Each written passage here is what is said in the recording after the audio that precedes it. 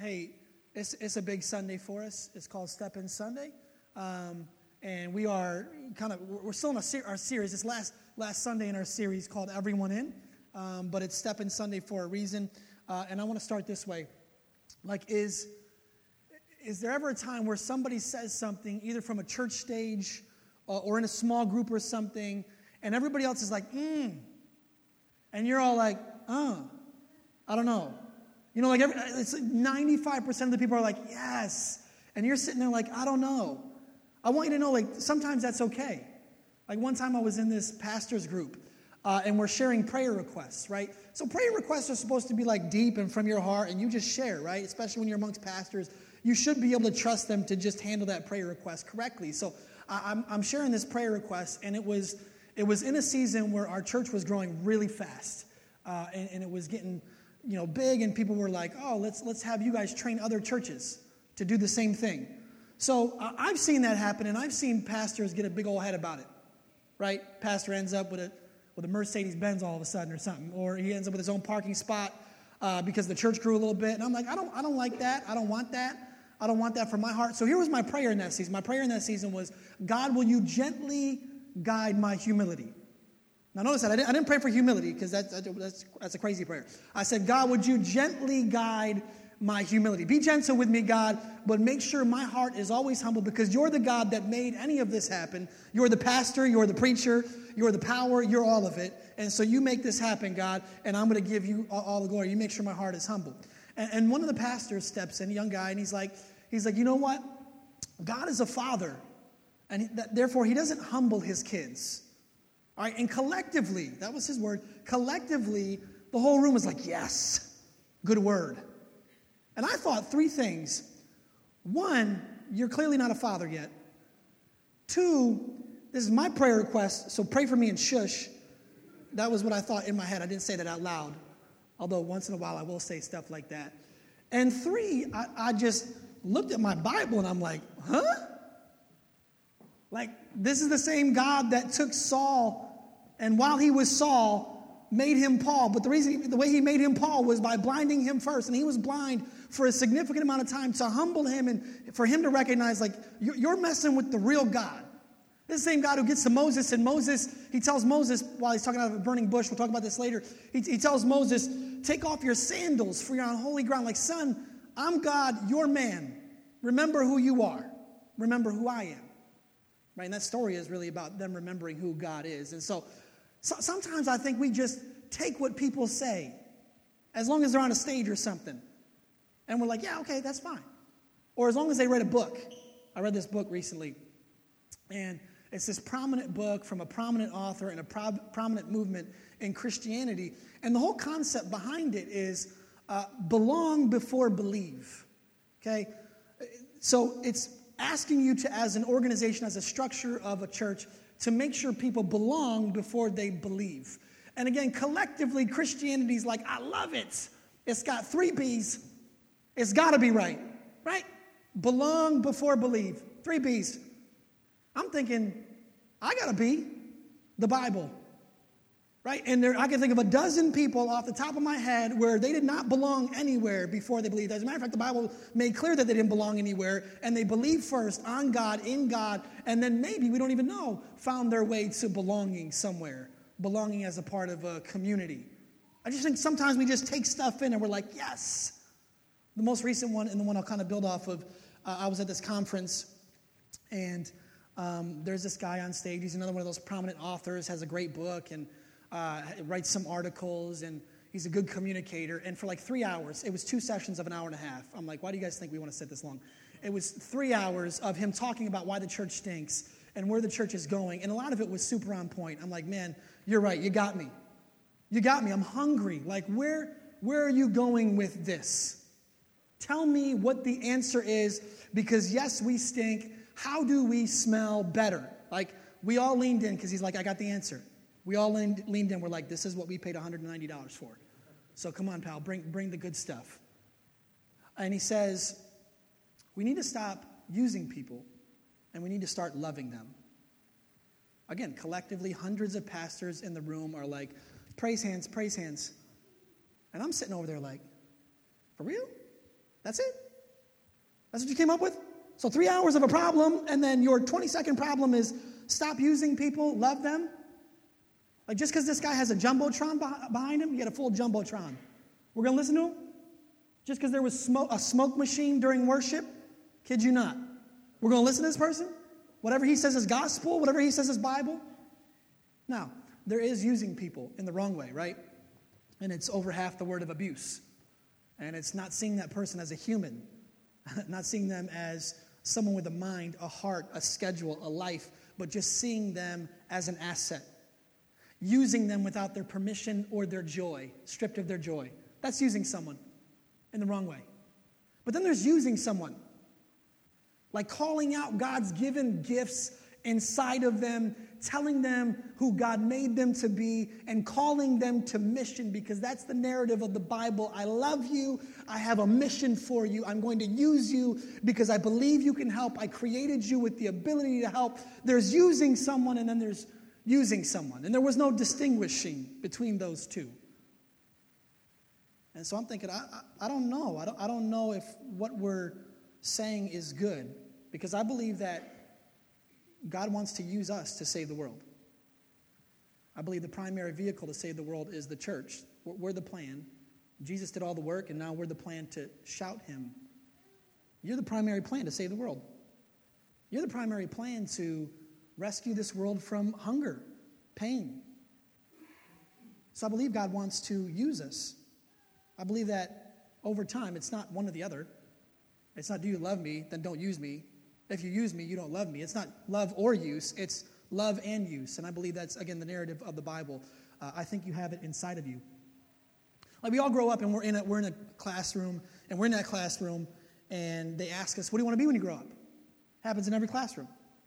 Now you go around the room, the kids are not like, I just want to be something useless. I want to be something that makes kind of a middle of the pack wage. I don't want to be broke. So just give me something useless, middle of the road, lacks purpose. No, the kid's like, I want to be a fireman. Is it because he likes heat and danger?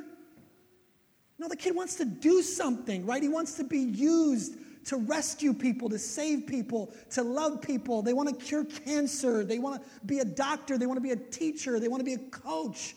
They want to be a pastor. Maybe not the last one. I like to think they want to be a pastor.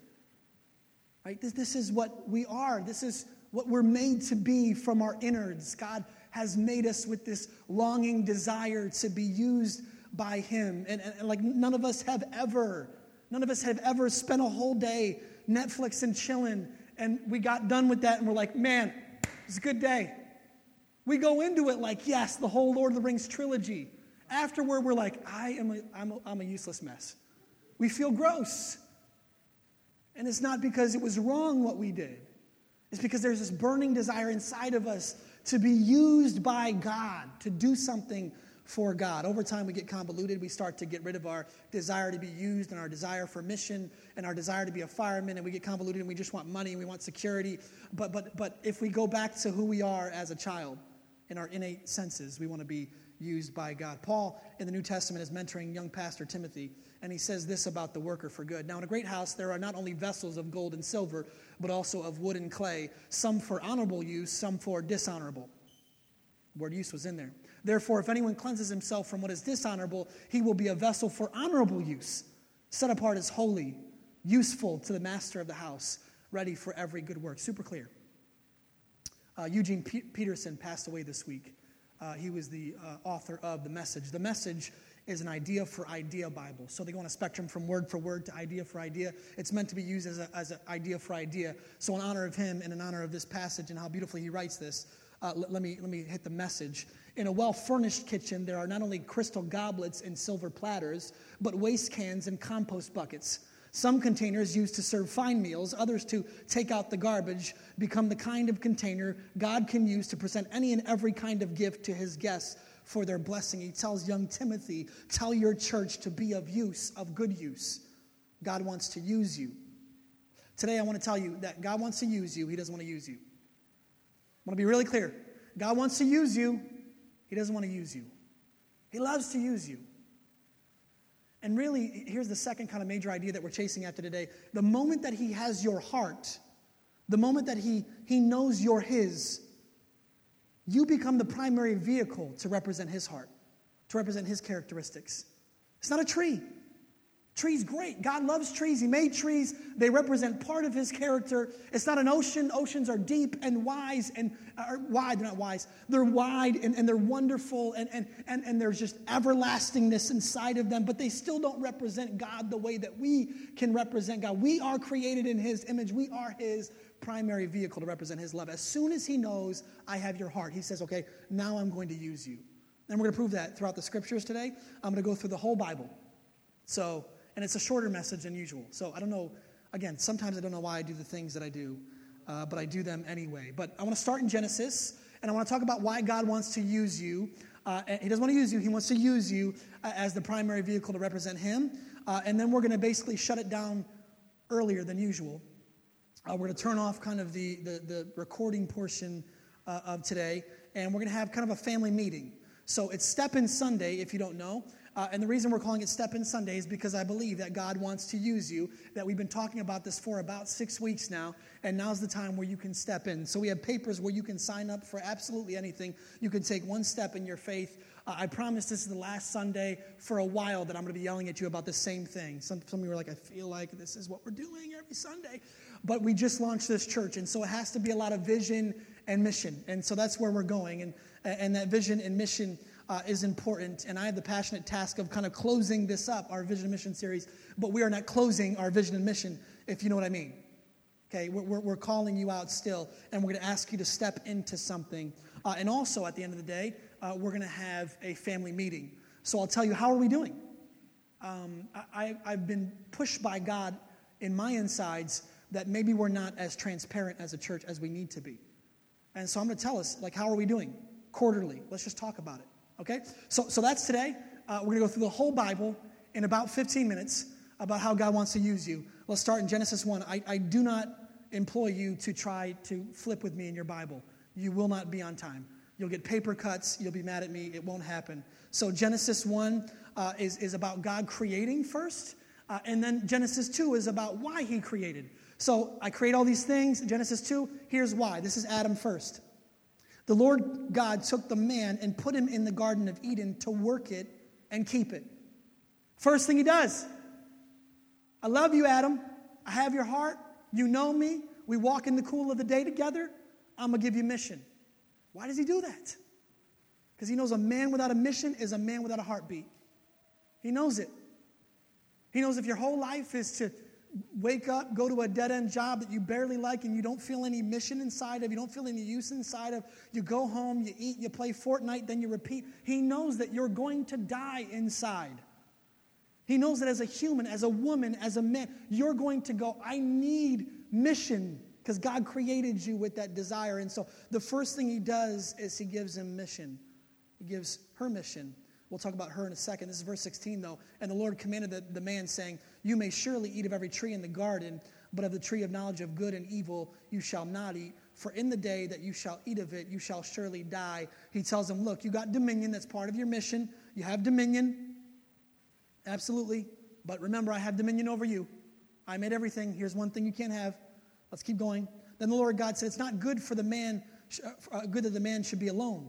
I'll make him a helper fit for him. So we're created for dominion, we're created for mission, we're created for relationship. All these things need to happen inside of us.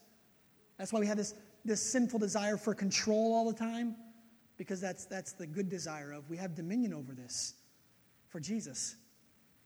That's why we desire relationship all the time, because we have that inside. That's why we desire mission all the time, because God created us for these things. But look, even when he creates Eve, he gives them a collective mission, marital mission. This is one of my favorite missions in all the Bible. And God blessed them, and God said to them, be fruitful and multiply and fill the earth and subdue it. I love it. Took it super seriously. That's why we got 3 kiddos running around a small apartment. That's why every time Anna's like, I'm a little bit hot. I'm like, you're pregnant, aren't you? Oh, we can't do it. You know, just she's like, I'm a little bit snacky. You're pregnant. It's over. We got to fit 4 kids here. I just start freaking out. She's like, would you calm down? Like, so we took this very seriously. But God is saying, I want you subdue the earth with disciples, with followers of Jesus. Creation, mission. Creation, relationship, dominion, mission. Noah's next. Noah gets a promise from God. And look, whenever there's a promise, we call it a covenant. There's also a mission attached to it. So if you look at the covenant as an email, there's always an attachment in that email. And that attachment is mission. So we have the Adamic covenant, which was first. We just read part of it. Now we have the Noahic covenant. God is going to make Noah a bunch of promises. And one of the missions that he has is to build this giant Titanic-sized boat. Then Noah built an altar to the Lord and took some of every clean animal and some of every clean bird and offered burnt offerings on the altar. And when the Lord smelled the pleasing aroma, the Lord said in his heart, I'll never again curse the ground because of man. For the intentions of man's heart is evil from his youth. Neither will I ever again strike down every living creature as I have done. While the earth remains, seed time and harvest, cold, heat, summer and winter, day and night shall not cease. These are promises. And God blessed Noah and his sons and said to them, be fruitful and multiply and fill the earth. Look, he's just giving them more mission. And this is not just like make babies. That's not what God is saying here. And any parent knows that it's not just about making babies. It's about raising them up in the ways of God. By the way, you can sign up for the children's ministry after service, and you can meet downstairs for the meeting that we're having if you want to love the next generation. If you don't want to love the next generation, that's fine. It's up to you. But he's saying, I love you. I give you this mission, and also I want to raise you up. And I want you to raise these kids up. That's your mission. And it's hard. It's a hard mission.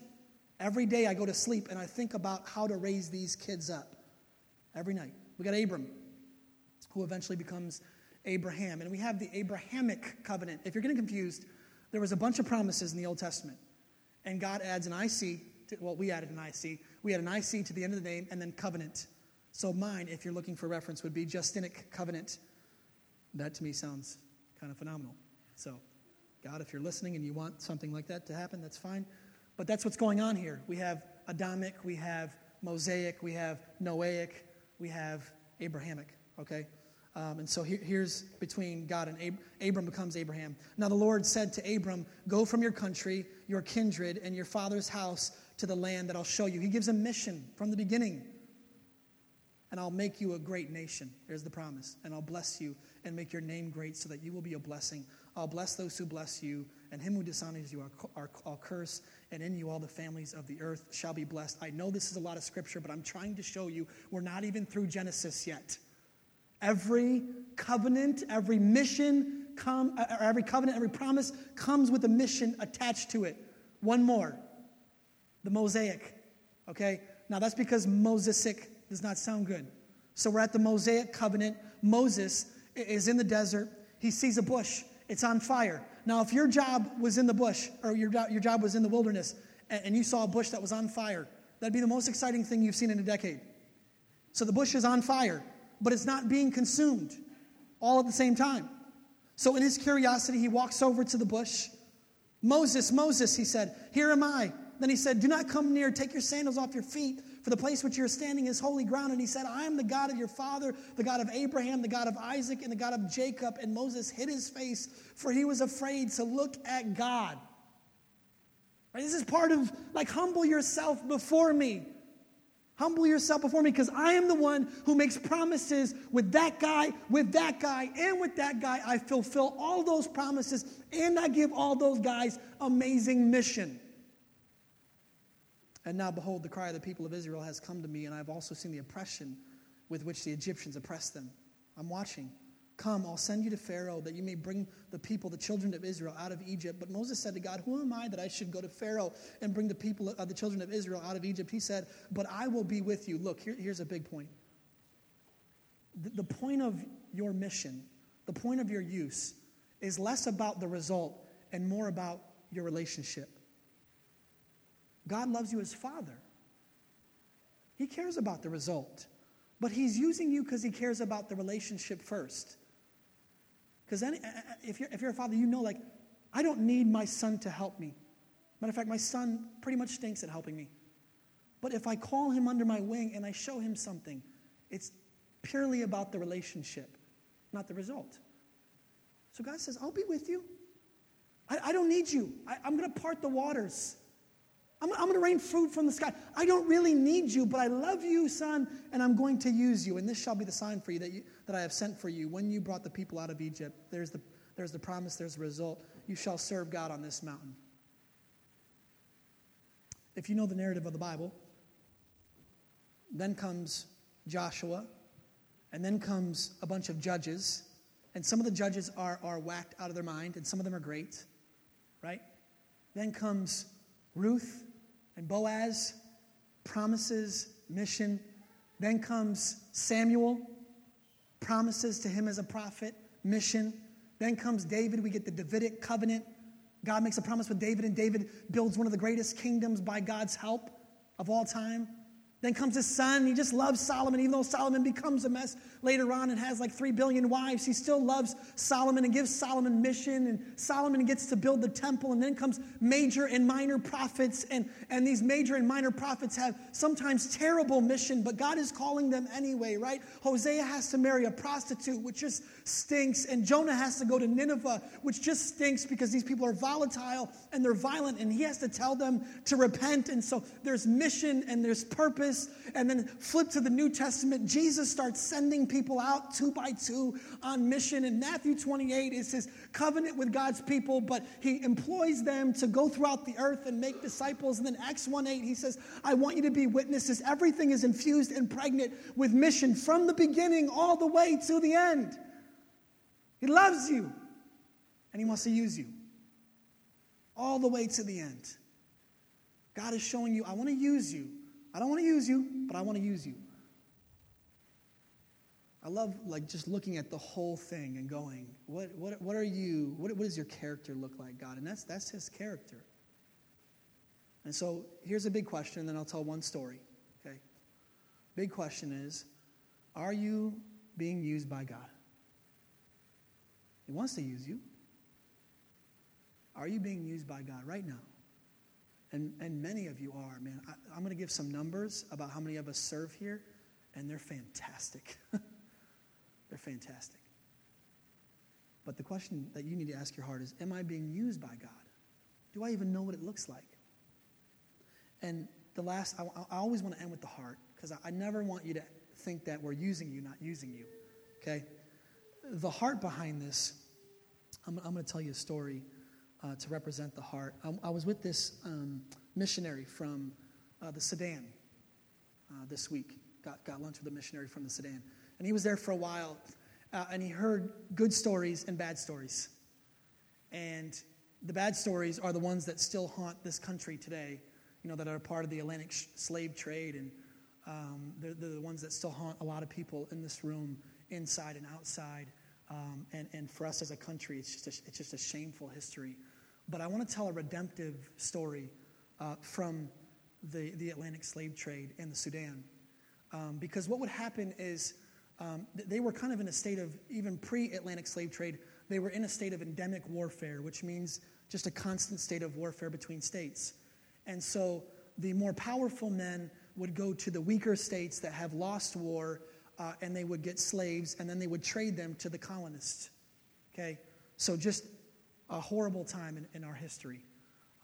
And in that trip, they put chains around the neck and the feet. It was like a chain gang. And they'd walk them through each town. I know you're thinking, where's the redemption in all this? It's coming, I promise. They walk them through each town. And when they would get to a certain town, undoubtedly there'd be a relative there, or a cousin, or a friend, and they see their friend in chains. Now, something about these people is all they cared about was money, right? So that friend or that uncle or that cousin could go get some money together, and they could walk and they could go buy their friend back. And they could watch the chains fall off of their friend. And so this happened all the time as they went from town to town, from state to state. It happened all the time where a cousin would go bail cousin out. And in that moment, when the chains fell off, this is how it goes, they would get down on their knees and they would pledge slavery to that cousin, to that uncle. But not the kind of slavery you're thinking of. Not the unwilling bondage slavery. But the willing, joyful, I love you slavery I thank you for rescuing my entire life. And so I want to be yours forever. I want to serve you. I want to be with you. I want to be near you. And whatever you're doing, I got your back. That kind of slavery. And when he's telling me the story, I'm just thinking, man, that's why. That's why we're of use. Because he rescued us forever. He saw us walking along in bondage, thinking that we weren't, but we're walking along in bondage. And he says, no, I'm going to buy you. And I don't care if it takes my own life. I don't care if it takes crucifixion, death on a cross. I don't care if it means sending my only son and watching him crucified for your good. I'm going to buy you. I'm going to purchase you in all of your sins. I got it all. I got all the money. And so in that moment, we get down on our knees and we say, I'm yours forever. Whatever you want me to do. He wants to use us. He doesn't want to use us. And the only way to use us without using us is if we decide in joy to serve and give our lives to him. And so that's why I want to step in this Sunday. That's why we're calling it Step In Sunday, because we have been talking about this for months. We talked a little bit about the heart, and we talked a little bit about the practical, but that's the heart. And so I hope after today is over, I have a sign-up sheet for literally everything here. You can sign up for anything. Don't come up here because you feel guilty. Don't come up here because you're not doing anything and you feel like I need to do something or else God won't love me. Just come up here and serve because he's the one who purchased your freedom. That heart will carry you. Let's pray, and then I'm going to, as soon as I'm done praying, will you cut off the... God, we love you, and we thank you that you purchased us. We thank you that you can find redemption in the most horrible of stories. I pledge my life. I give my life to you. And God, that has not always turned out so good. That has not always turned out like I thought it would turn out. But I do it because you purchased my freedom first. You loved me first. You owned me first. You bought me first. And so, God, I'm sorry that I get sidetracked. And I think it's about me. And I think it's about what I should get or what I deserve or what I should feel like. Because I want to serve you just from Philippians 2. That you, the God of the universe, humbled yourself to the point of death on a cross. That you served me first. I pray these things in Jesus' name. Amen.